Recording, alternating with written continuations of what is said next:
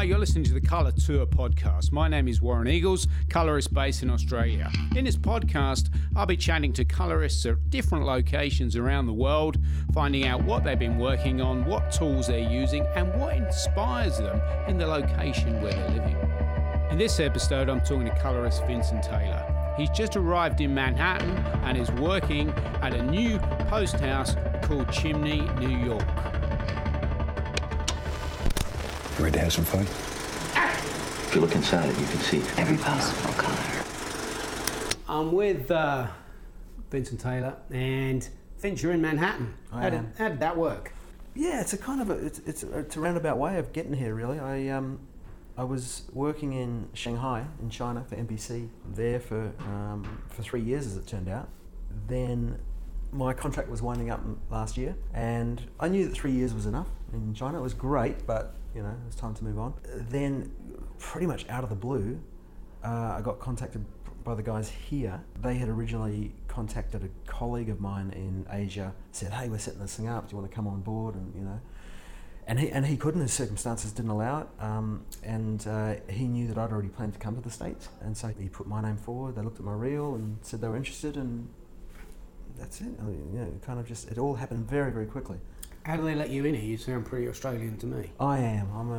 I'm so Australian. I was born in San Diego, in California. Yeah. My folks were both Kiwis, and they did a big adventure, big travel around the States for 12 years, actually. And my sister was born in Ohio, and I was born in San Diego. And then just before I turned 1 year old, they went, let's go back to New Zealand, bring the kids up in New Zealand. So I grew up in New Zealand, and then moved to Australia in my early 20s, actually to go to the Victorian College of the Arts to do the film degree there, and then fell in love with Australia, fell in love with my now wife, who I met in Melbourne, and so I've got this depending on who you talk to, some people I'll speak to and they'll go straight away, they go, "Oh, you're from New Zealand," because some words, you know, A little bit. and other people, "Oh, you're from South Africa," and I go, no, I'm not.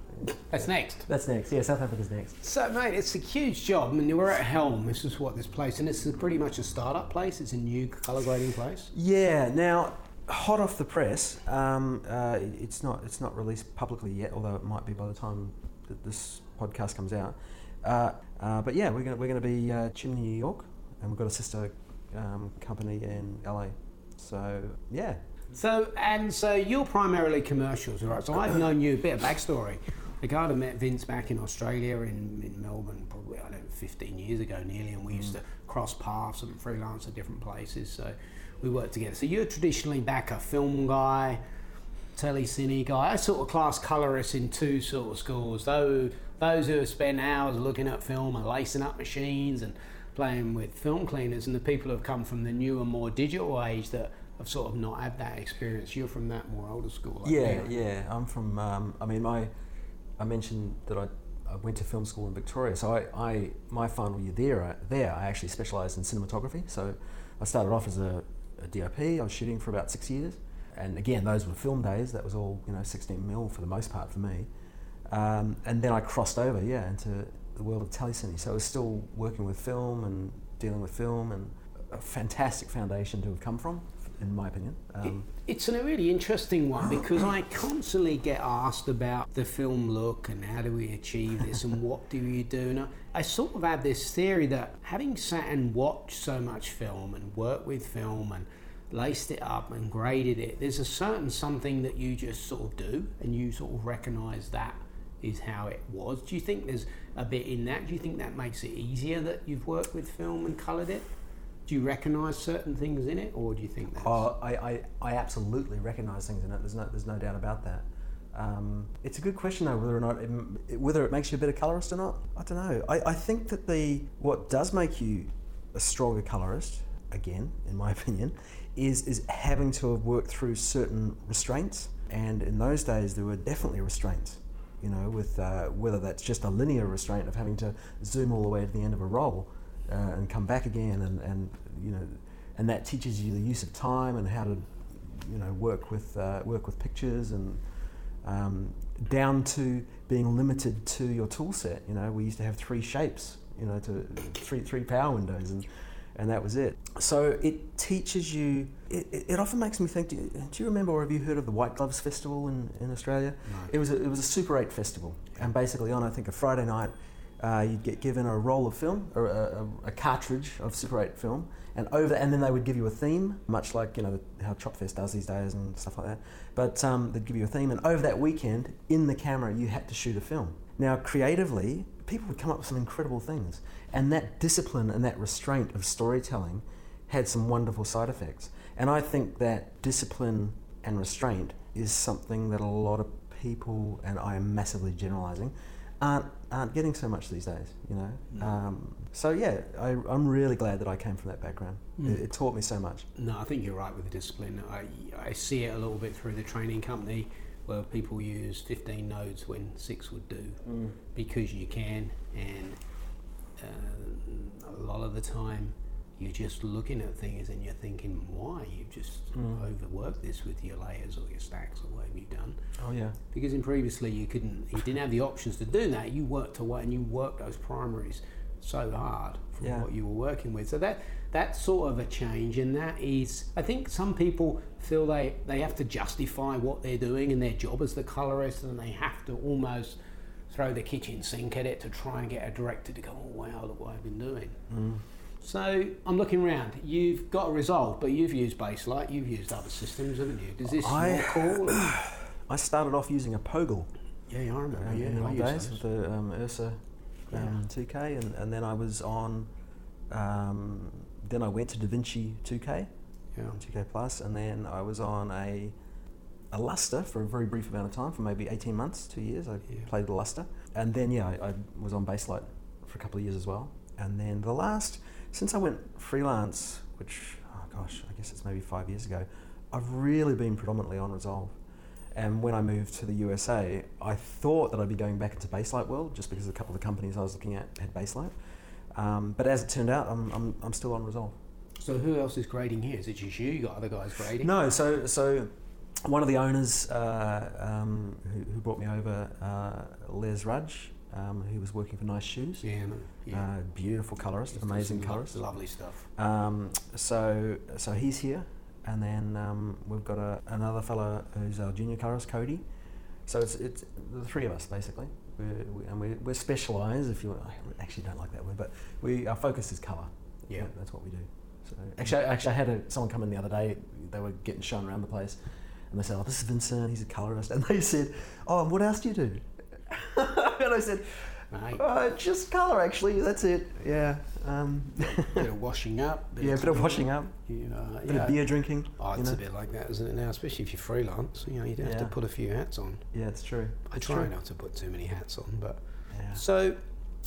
In working in here, is primarily commercials is what you're doing? Is that your focus? Yeah, it is. And I mean, for the last 3 years, especially in Shanghai, I was only working on commercials. It was just a commercial setup.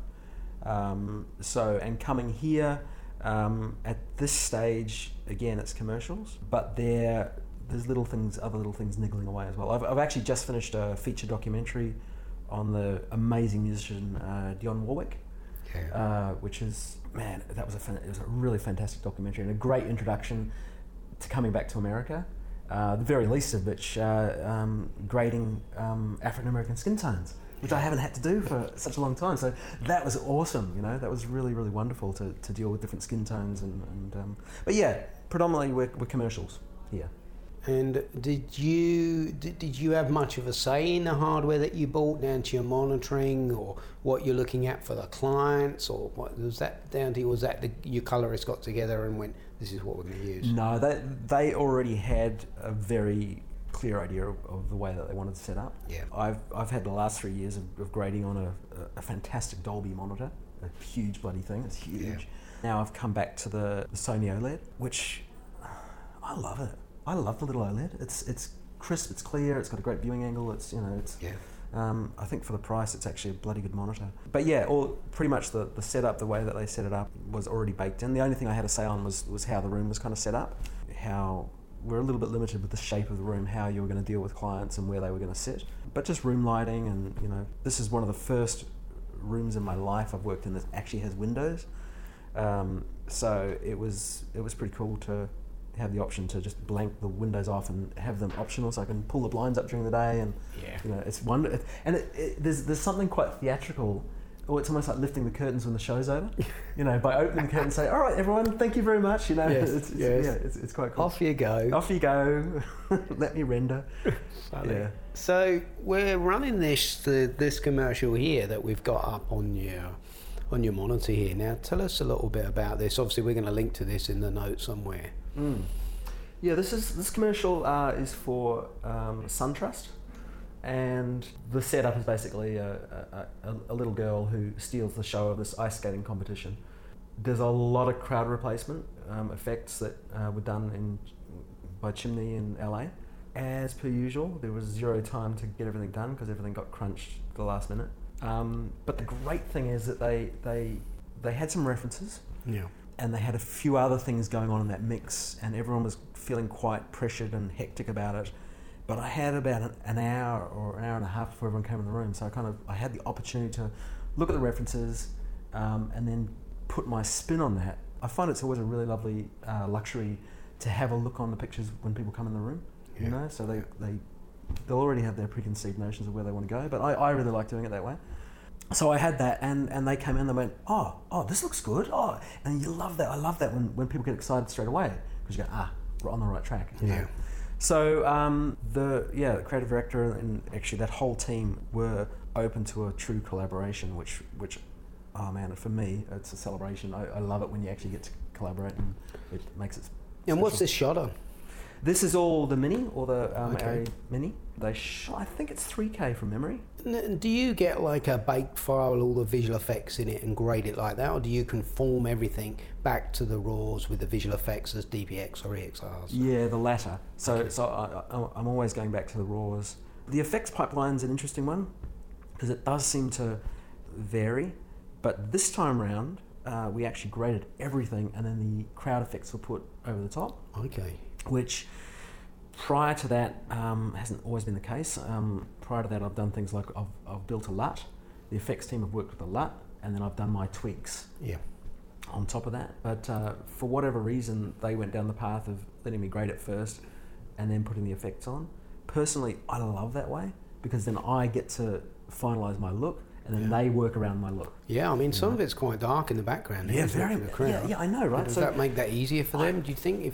I would have thought no. I would have thought it would have made it really difficult, but they've done it, and it's come up really. I mean, look at that. It's come up really, really well. And who did this? This is Chimney. This is Chimney in LA. Yeah, they were cursing you the other day when I spoke to them. Yeah. I do need to pay my instalment. I pay a monthly instalment to stop the cursing. Apparently, but I missed that month. You just lost all the detail. And what was he thinking? And like blew in the shadows. They had to match all your grade. Yeah, but they do love me. Well, obviously. Yeah. So the big difference between Australia and here, and I don't know about Shanghai, you don't have a director grading here, do you? Director's shot and gone. Gone. I haven't seen a... And for us, that's weird, isn't it? Yeah, it's pretty... Yeah, so we had the creative director in for the SunTrust commercial. So now, I've only been here 4 months in the United States, so it's still very early in the learning curve. But yeah, I so far, touch wood, I'm really enjoying the way it's working creatively and, with that team of people. And I really do enjoy, and obviously this is selfish and biased on my part, but I love the fact that they place value on the colorist. I love the fact that they come to you going, maybe this person knows what they're talking about because they've been working with colour for 18 years or whatever it is. Which is something that was kind of lost in China. In China, when I was working, it was more here's the reference, make it look like that, even though we didn't shoot it like that, and push that button. And a lot of that creative collaboration was lost, which is a shame, because I mean, you should be going to see a professional, and we were talking about wearing a lot of different hats. Well, surely if you're going to see a specialist, they must know what they're talking about. You'd hope, anyway. Yeah. So it's nice that there seems to be that appreciation here. And I think Australia's a bit in between. I think a little bit it's been lost, and there's certainly people picking up colour tools that probably weren't colouring a while ago, and producers sometimes struggling to see the difference. Yeah. They don't have the budgets. They know they need a colourist, but they're thinking, well, it will be okay. And I find sometimes until you can actually show them what it could be or what it was, they go, Oh, really?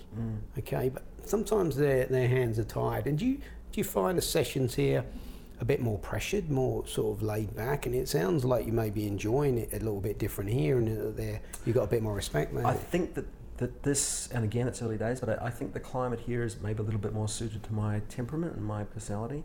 You made me, just backing up a little bit, what you were talking about there about the way it works in Australia. So when I left Australia, which is I think 4 years ago, and I was freelancing there, and I was at the stage there where every man and his dog was a colourist, and I don't know how much that's changed now, but everyone was colour grading, and a lot of jobs for clients that I had been grading with in the past stopped coming. They started going, either editors were grading or Joe Bloggs down the road.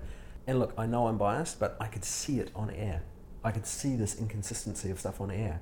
And now, just prior to when I left, that started changing a little bit. Some of those people started coming back to me again. One, hopefully, for the work I was doing, but the other side of it is I was fast. I was really fast. Exactly. You know, so they might have been getting it much cheaper, but from what I heard, it was taking longer, and ultimately it didn't look as good. Yeah. Some people will never care.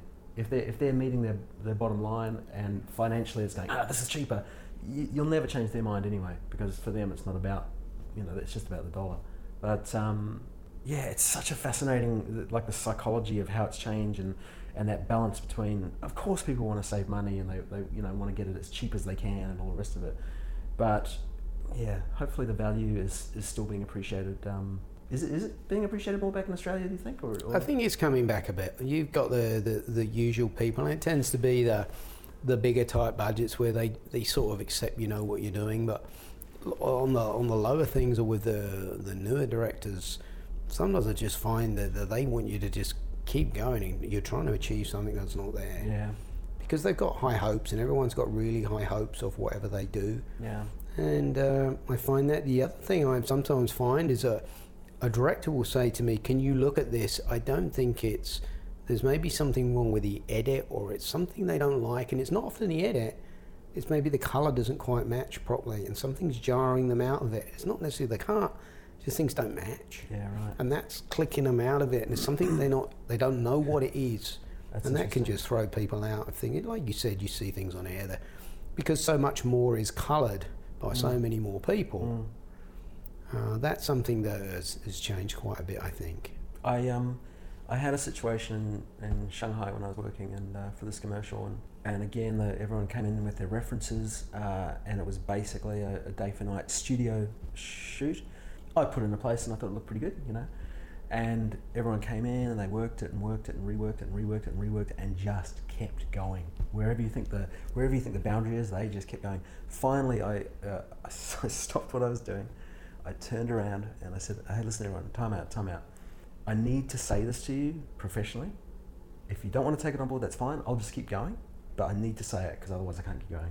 At the moment, your picture is starting to solarize. You are starting to push it so hard. And I pointed to the edge of the frame where it's actually starting to break up. And I said, your picture wasn't designed to go this far, it just, and I advise that you pull it back a bit. And they're all nodding and they're listening to me and they went, okay, let's keep going. And I went, okay. And I turned around and I just, and of course what happens then is you become a technician. You do what people tell you and you go, all right, you want it a bit brighter, there you go. And that creativity and that advice is not being taken on board, so you stop giving it and you go, and that's awful. That's awful. I don't want to work like that. No, that's a hard one. Did you see it when it went on air? Yeah. Well, in Shanghai, actually, I seldom saw anything on air. I'd usually see it in the back of a taxi. Yeah. That's normally how you see your work. I broke my all-time record in Shanghai for the number of times that I graded something. Really? Yep. There was a car commercial, 30-second car commercial that I graded 17 times over the space of 2 months. Different sessions? Yep. Coming back, make changes? Yep. Different sessions. They come in and say, oh yeah, we've now shown it to the cleaning lady and she thinks it should look like this. And then in the final session, I brought the creative up from, or whoever it was, from Beijing, and he sat there, and then I found out afterwards that he complained about me because I wasn't offering anything new after 17 times. Wow, and luckily my producer stood up for me and went, whoa, back off, pal. You slacker, Vince. I know. What's wrong with you? I know, I am. Crikey. So, but it's been. I'll tell you what, it has been a wonderful education to work in Shanghai, and I got to work on some great shows and some great things, but just a very different way of working, and it taught me a lot. So someone up and coming who's maybe done a couple of years, you're just about into that senior role, would you recommend going into Asia or going somewhere like that and just cutting your teeth? You're going to be busy. Would you recommend that? I would. Yeah, absolutely. I think, you know, it really does depend on your temperament and what you want. I mean, I went there because I was craving something new and a new experience. I kind of felt I'd hit the ceiling a little bit, and it was a little bit like throwing cold water in my face to go over there and go, oh wow, this is, you know. When I first started grading, I've been grading for about 3 years. My confidence was starting to build. Confidence is incredibly important in this job. Oh, yeah. You know, you need it. And it was starting to build. I was starting to, you know, feel pretty good about myself. And I haven't got the specifics right in the story, but basically a director came in, we were grading away, and he or she said, oh, you know, it's got to be much more yellow. In my head, I went, you are kidding me. Really? You know? But trying to be professional, so I said, sure, no problem. It looked fantastic. Whatever that choice was that they made, I remember my head went, oh, you idiot, Vincent. You got to listen to people. You know, at least try, you know, that's the thing about collaboration. And there's these singular lessons that I've had in my career that stick in my brain. That's one of them. You know? And another one is just the experience of being in Shanghai and experiencing a very different way of working. And it's good. It's good. It keeps you fresh and it keeps you interested. And yeah. I think so, yeah. And I think that's important. There's one of the other things I wanted to talk to you about. How, like here, you've only been here for a few months, you're really fresh. In Shanghai, same room, every day, people coming in. How do you keep fresh and upbeat and just don't get downtrodden and just go, oh my God, another job? Like, sometimes I would get downtrodden. You would, and just go, this is Sometimes tough. I would. Sometimes I, you know, and again, unfortunately, that is coming back to a personality type as well. I would describe myself as a very creative colorist, and whether or not that ticks a cliche box of being more susceptible to, you know, those moods taking you in certain directions. Yeah, sometimes I would get downtrodden. But the thing that definitely always brings me back every time is I get excited. You know, I'll start working on something and I'll get excited, or a director will come in who will be so enthusiastic. It could be, you know, I've had a student come in the room or something like that and they're so excited and you can't help it. No. You know, my foundation for everything I've ever done, whether it was cinematography or colour grading, has always been storytelling. And for me, I'm a storyteller. I love it. Yeah. You know, and when I get lost in a project, even if it's a bloody KFC commercial, you know, but if I'm in that moment, then I come out the other side. And this, it's brilliant when you do some work and you see the director or whoever it is and their eyes light up and go, yeah, that's it, that's the look I want. And it's really satisfying. I love that. Yeah, no, that's good fun. Yeah, it is. Yeah. No, I think as long as you've got that, that's good, because there's so much variety in the stuff that we're doing. And I've always been one of those graders who tended to grade everything from, you know, long form right down to a, you know, little tiny Super 8 music video or something, and everything in between. Because I always like doing all the different things. And with those different genres, you got different directors and you work with different characters, and they were very different to people doing the documentaries that were doing the music videos. That's true. So it's changing, and I still like that. I still like the just working with so many sort of different characters, and it's just a collaboration at the end of the day, isn't it? That's all you're doing. You're trying to make a better film for a director. So I don't know about you, but sometimes if you're in a session and maybe the client's, you know, quite demanding or something like that, and sometimes internally you might go, oh man, I wish I could just grade this by myself. And then what'll happen is you'll get a job and they'll say, look, the director trusts what you're doing, you just do it by yourself. And they're the worst. When you grade by yourself, they're actually the worst because you don't have someone to bounce off. No, you're thinking, is this going to be all right? Is it right? Oh, I don't know. And then you start, you know, but to have somebody to bounce off is, it's great. It's really good. Yeah, I agree there. Sometimes it can seem easier if you've got no clients and they send you a few references, but because you can't get anyone to bounce ideas and anyone can really lock it off, and you play a bit of internet ping pong with files and things, that can obviously take longer than if they're actually there going, show me that, I like what you're doing, that's great. And work a few things through, put it up on a few shots now.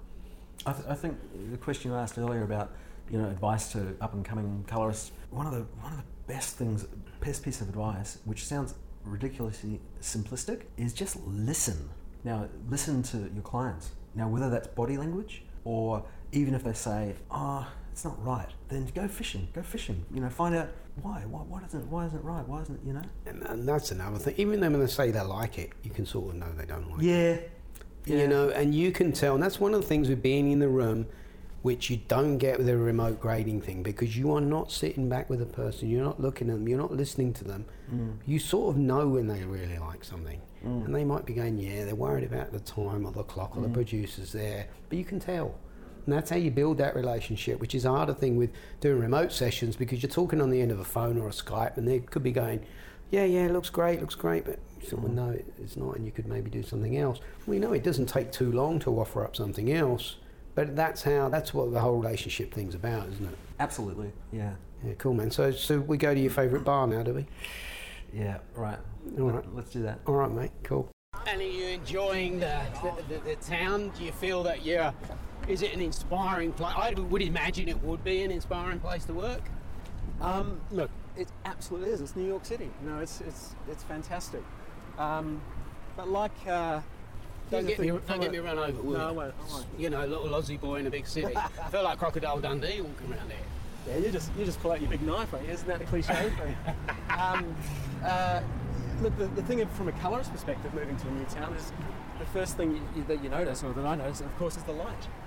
Yeah. You start to notice the lighting differently, and that's what you're. The thing about this city that amazes me constantly is you get all this, on a half sunny day, you get all this continual bouncing light from buildings. So one part of the city that should be really dark all of a sudden has this massive reflection of sunlight bouncing off some window from a skyscraper. Yeah, that is cool. It looks amazing, and I love it. And then we've just, I've been experiencing snow kind of the first time. I've never really experienced that degree of snow that has been here. Went sledding for the first time in my life. My 5-year-old boy was very excited, but I was more excited. Mate, it is cold. I mean, it's not the coldest tonight, but I mean, I've been here when it's been freezing and the wind is ripping through. Yeah, it's not so bad tonight at all, but it can get pretty pretty challenging. But it's interesting, it's like I watched, what's the name of that Netflix show? I think it was Netflix, Wormwood. Yeah, I've heard of it. I watched the first episode of that the other night, and aesthetically, I mean, content-wise it's great, but aesthetically, wow, the way they've used the edit, and I'm not a big fan of split screens.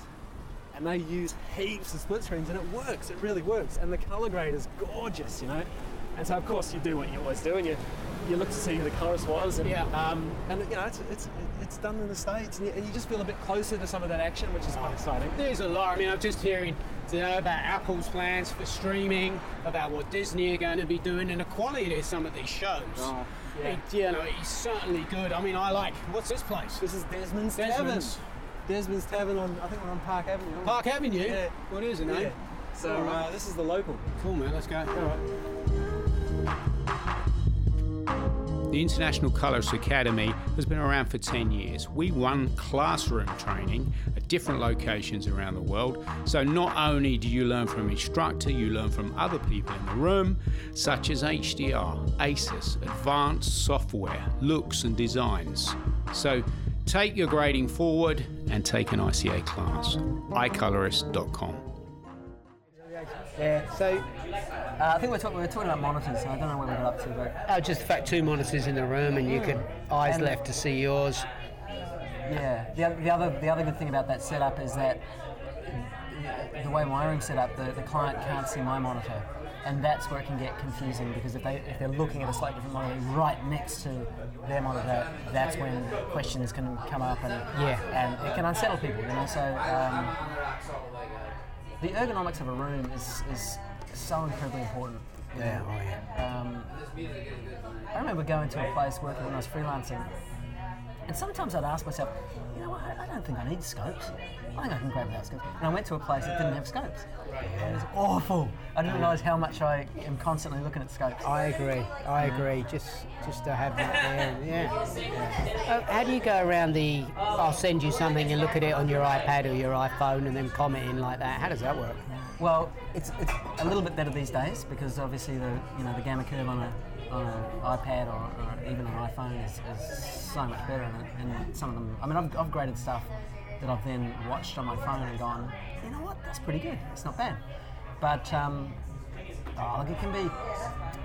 They'll send you JPEGs, like references, and they'll go, yeah, make it look like this. And I'll say, well, cool, can you send that to me? And I'll put it up on my screen. Yeah, exactly. And I put their JPEG up on my screen, and they'll go, oh, that's not what we want.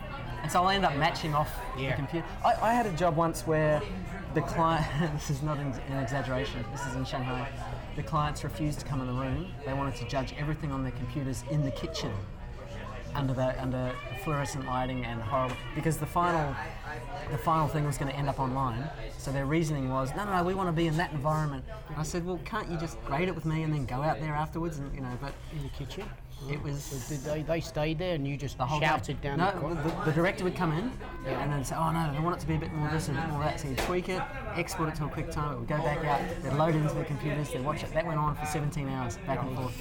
Stop. Yeah, it was awesome. Like 17 hours. You did some big sessions there in terms of time. Yeah.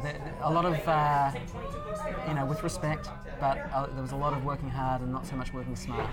We were continually, and again, this is not meant to be belittling people at all, but we were continually trying to educate clients and try and say, look, there is a better way to do it, and but they wouldn't blink at the idea of grading till 7:30 in the morning, and I had done that quite a few times, and of course by then, I don't care how good you are, you can't see anything. Green looks like red, and They don't know either. It's interesting because that brings up that topic of the other skill of a colorist, and that is like managing a room and managing a session. In America, in the States, I'm for the most part working on an hourly rate, as I was in Australia. In China, I was working on package deals. They would pay their however many, thousands and thousands of RMB, and that's it. You would keep grading until everyone was happy, and they would come back, and my producer would always describe it as a smorgasbord.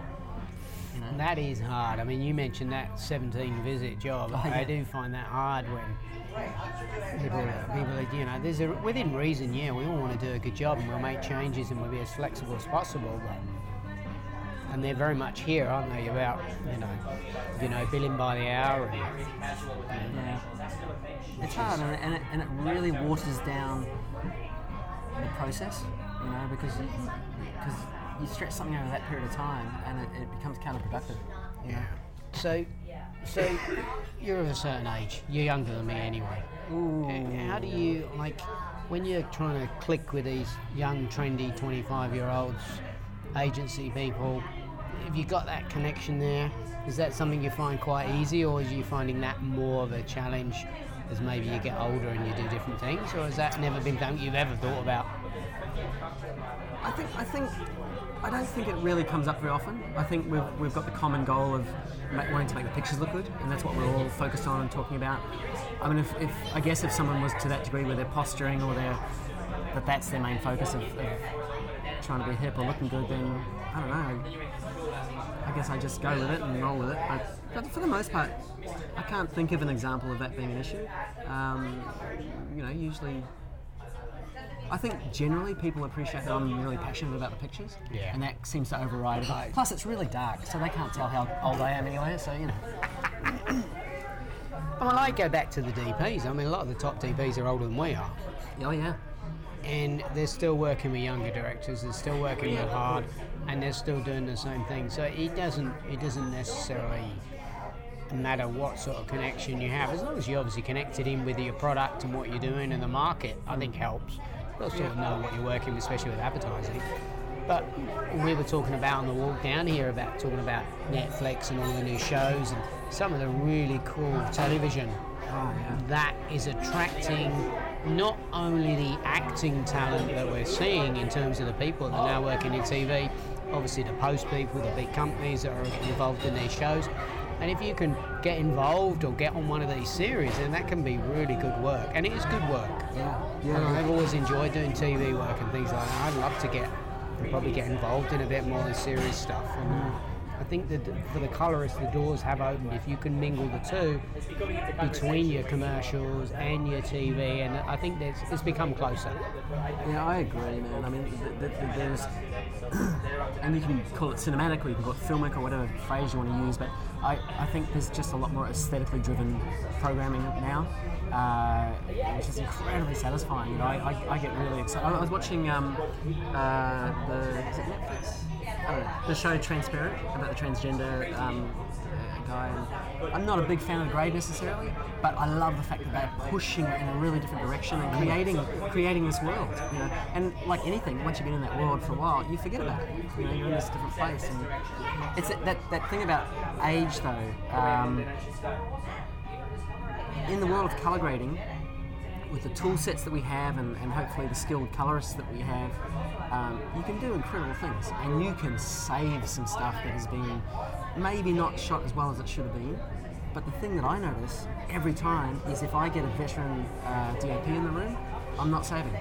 I'm just putting a little bit of icing on the top and adding to what he or she has already done.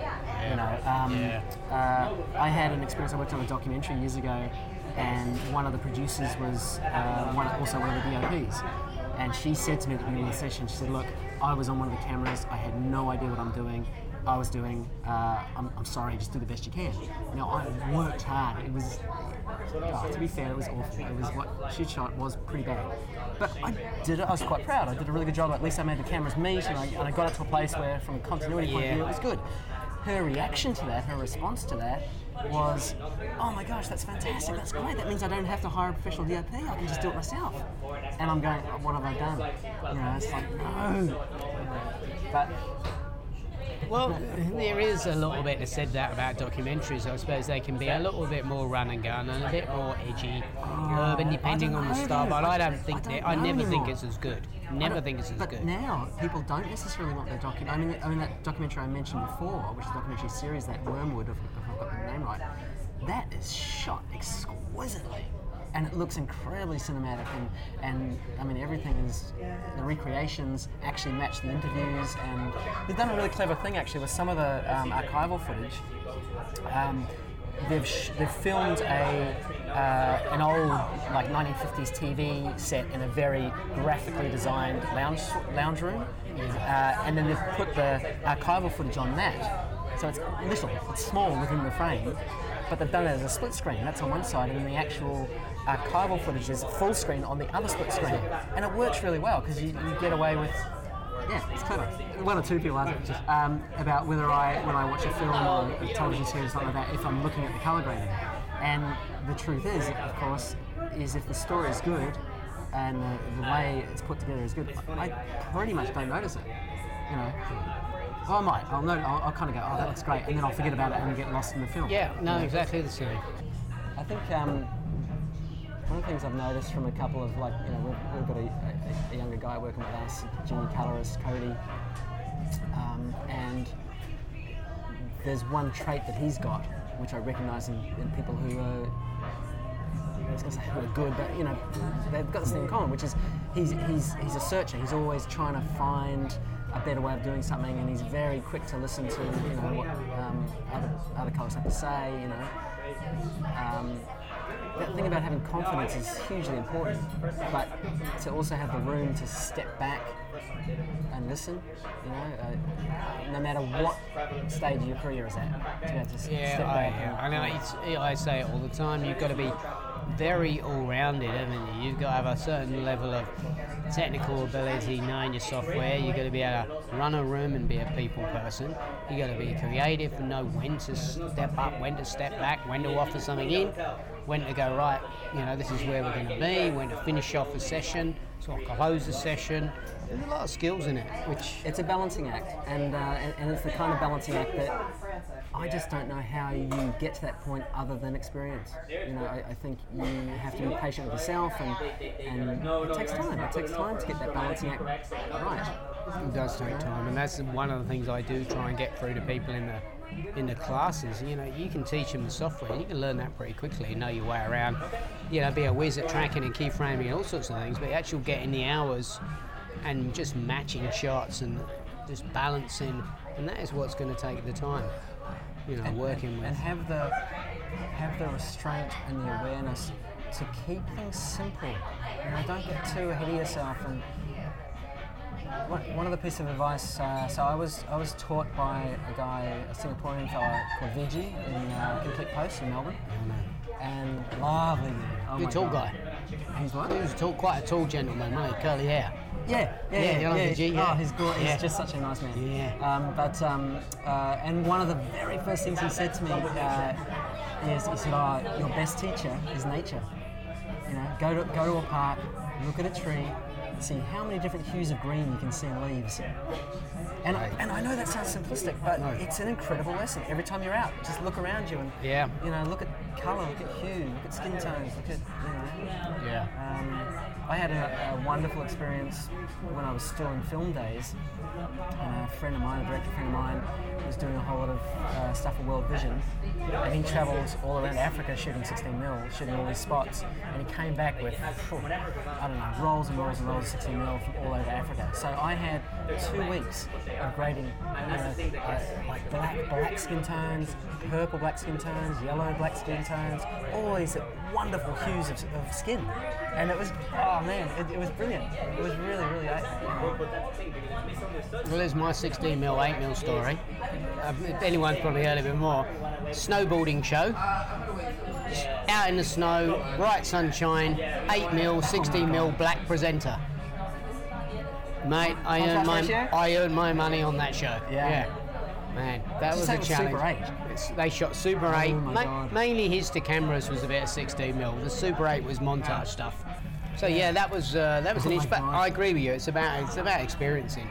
Yeah. Like if you're not experiencing something, then it's hard to be able to offer that. You know, you've been there, or you've seen that sky, or you've seen the smog that's like in China, and you know what the light is like there. You're mentioning the different light that's here and how things photographed differently. All that adds into that bank of experience that you've had and what you can offer up and go, we'll do that. Yeah.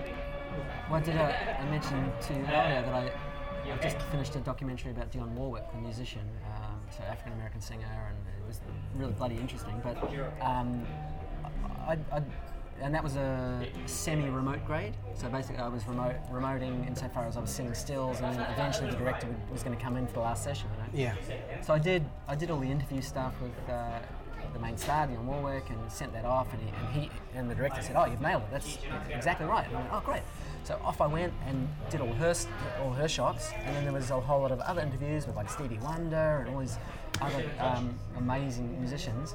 And then he came in for the session, and he went, "Yeah, this person, like this particular, like Smokey Robinson or whatever, his skin's more like this." And I went, and as we were grading, I was going, "That looks really red." Cool, lovely. Yeah, so the director came in and said, like these interviews you did with Dionne, they're great, but these other presenters, you know, this guy needs so much more red in his skin, and I went, okay, all right, I thought I got it, but all right. And you know, experienced colorist here, you know, I know my stuff, but I don't have much experience, I didn't have much experience with African-American skin tones. And by the time with this particular guy, I think it was Smokey Robinson or one of those guys, maybe Quincy Jones, and to me I was going, "Are you sure, man? He looks really red, you know?" And he said, "No, that's right, actually. That's what he looks like." And I went, "Oh." And these were all new interviews? This was archive stuff? No, these are current interviews. You know? Yeah. And I had to say multiple times, I said, "Look, are you sure, man? Because I've just got to tell you, to me, he looks too red." You know, and the director was saying, no, that's right. And I went, all right, fine, you know. We went through. The next day I came in, and as usual, fresh eyes. Yeah. And I went, that actually does look natural. But I just I've had 3 years of grading Asian, Chinese skin tones, and you know, different skin tones, and which don't have as much red in, and so. Again, every day you're learning. Every day you're... So, now is there, you know, I've graded a few things up in Asia, and I think there's normally a push, and we see a lot of their advertising and their billboards and things, a lot of Caucasian people, a lot of Western people in their advertising. Uh-huh. And when you're grading Asian people, is there a constant to try and make people look a little bit more neutral, a little bit less in the skin tones? Is there definitely, are they very particular about the skin tones of the talent in their adverts? Incredibly so. And so now one of the prime skills of a colorist is the skills of diplomacy. So now I need to answer that question using my best skill, which is diplomacy. And the reason I prefix that dramatically is because one of the first or second sessions there, I was grading, and the client was saying, no, this is in China. So no, we want the skins much wider. And I'm going, oh, okay. And they kept saying, no, much wider. And so almost as a joke, I went, what, like this? And I went really extreme. And I went, yeah. And I actually stopped and I went, are you serious? And one of my clients said, yeah, we're quite racist. Really? And that's what they said to me. Now, that was an extreme version. But the general rule of thumb was they like very, very pale skin tones in Asia and China. On top of that, then once it's broadcast, because I don't know what they do with broadcast signal over there, but then everything just pretty much looks like black and white because everything's so blown out on air. And it's really. But yeah, it was confronting for me. It was hard to. It's interesting, isn't it, that thing about working around your own personal aesthetic, but yet wanting to please a client. And numerous times I was having to push way past where I felt comfortable. But at the end of the day, we're in a service industry. We need to provide what the client wants and what they know their audiences. You'd hope so.